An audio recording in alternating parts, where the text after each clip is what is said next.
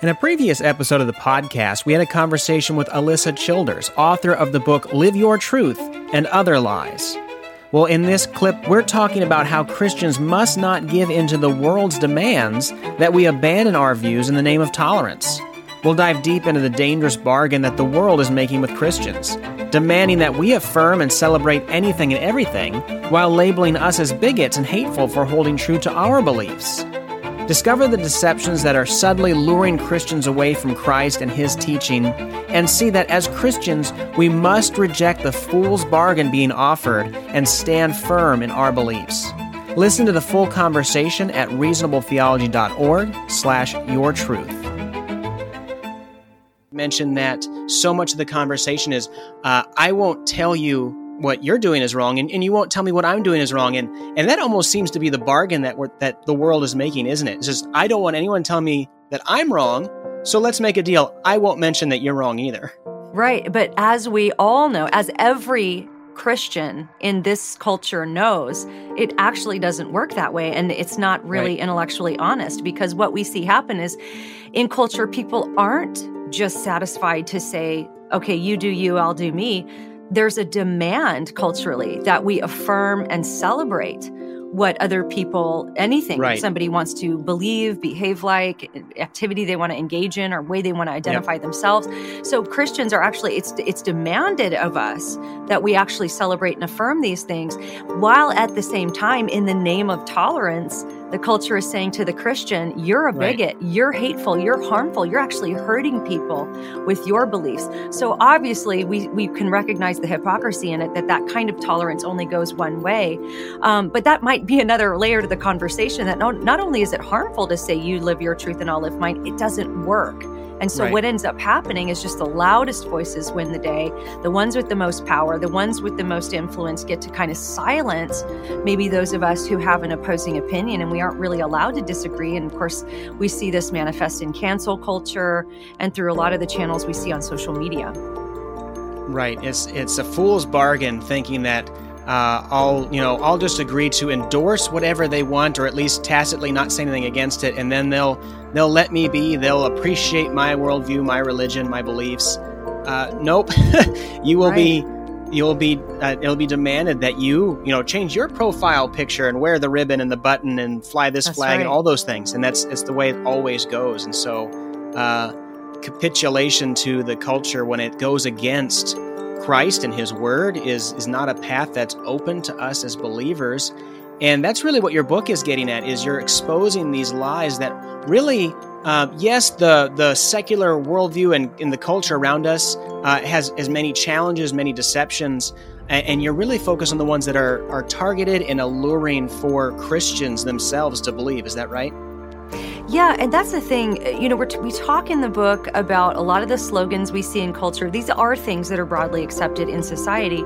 But the reason I was interested in talking about some of these lies is because these are lies that a lot of Christians are buying into as well. And largely these are coming into the church through progressive Christian channels. And of course, progressive Christianity is a broad movement. You have, just like in evangelicalism or in historic Christianity, you have your more intellectual progressive Christians, you have your more lay level, you have your more popularizers. So this book is sort of hitting at those popularizers, the social media moguls, the self-helpish gurus. They're telling you how to live your life, telling you how to have your, the most satisfying life now. But a lot of these messages really ultimately are leading you to worship yourself. Now, that might sound like an exaggeration, but I'll give you an example. One of the most popular books of the past 5 years is a book called Untamed by Glennon Doyle. And Glennon Doyle, if anyone's unfamiliar, was a former Christian mommy blogger. She had a very popular mommy blog for Christian moms, ended up writing a bunch of books, going on Oprah, became wildly popular in culture to the point that she has celebrities like Adele and Reese Witherspoon singing her praises, saying this book's, her books have changed my life. And in Untamed, she regularly conflates the word God with the self, which she also spells with a capital S. And Wow. at the end of her book, I mean, if anyone thinks I'm exaggerating, at the end of her book, she asks herself a series of questions. And before she does that, she references God speaking to Moses through the burning bush saying, I am. And so she says, what are you, Glennon? And she answers all these different questions about her identity. And then at the end, she says, I am, I am, I am. And so, I mean, this is quite literally inviting people into the worship of themselves. And so I think this is such obviously a very counter to the Christian message, but it's also a very harmful one because as Christians, we know that we're sinners and we actually need to be fixed. We need to be reconciled to a holy God. So if we just dig down inside ourselves and unleash what's in there, we might be unleashing something that's going to really actually hurt and harm other people as well. Right, and not. I mean, that's the far end negative, which I think absolutely they'll run into, and the maybe perceived as less negative, but it's not going to fulfill. You know, so that at best you will be empty and unfulfilled, and very likely at worst it will be self-destructive. It'll be destructive to those around you because lies will not bring about God's blessing. It just is not going to happen. That's right. In my book, I have a little call out. I'm looking for it right now. I've got a copy on my lap here, but it's like how to be deceived in 5 easy steps. And the steps take you all the way through getting deceived. And then what that does is propel your life into darkness and chaos. But then the next step is that the lies convince you that darkness and chaos are good things. And I think that's where we see our world at, is like people might think, well, I don't feel empty living in my sin. Well, you may not feel that way because you're maybe on the high of the sin or whatever it might be. But ultimately speaking, that's part of the thing is convincing you that these lies are actually good for you and are helpful in bringing wholeness to your life when in reality, they're bringing spiritual devastation.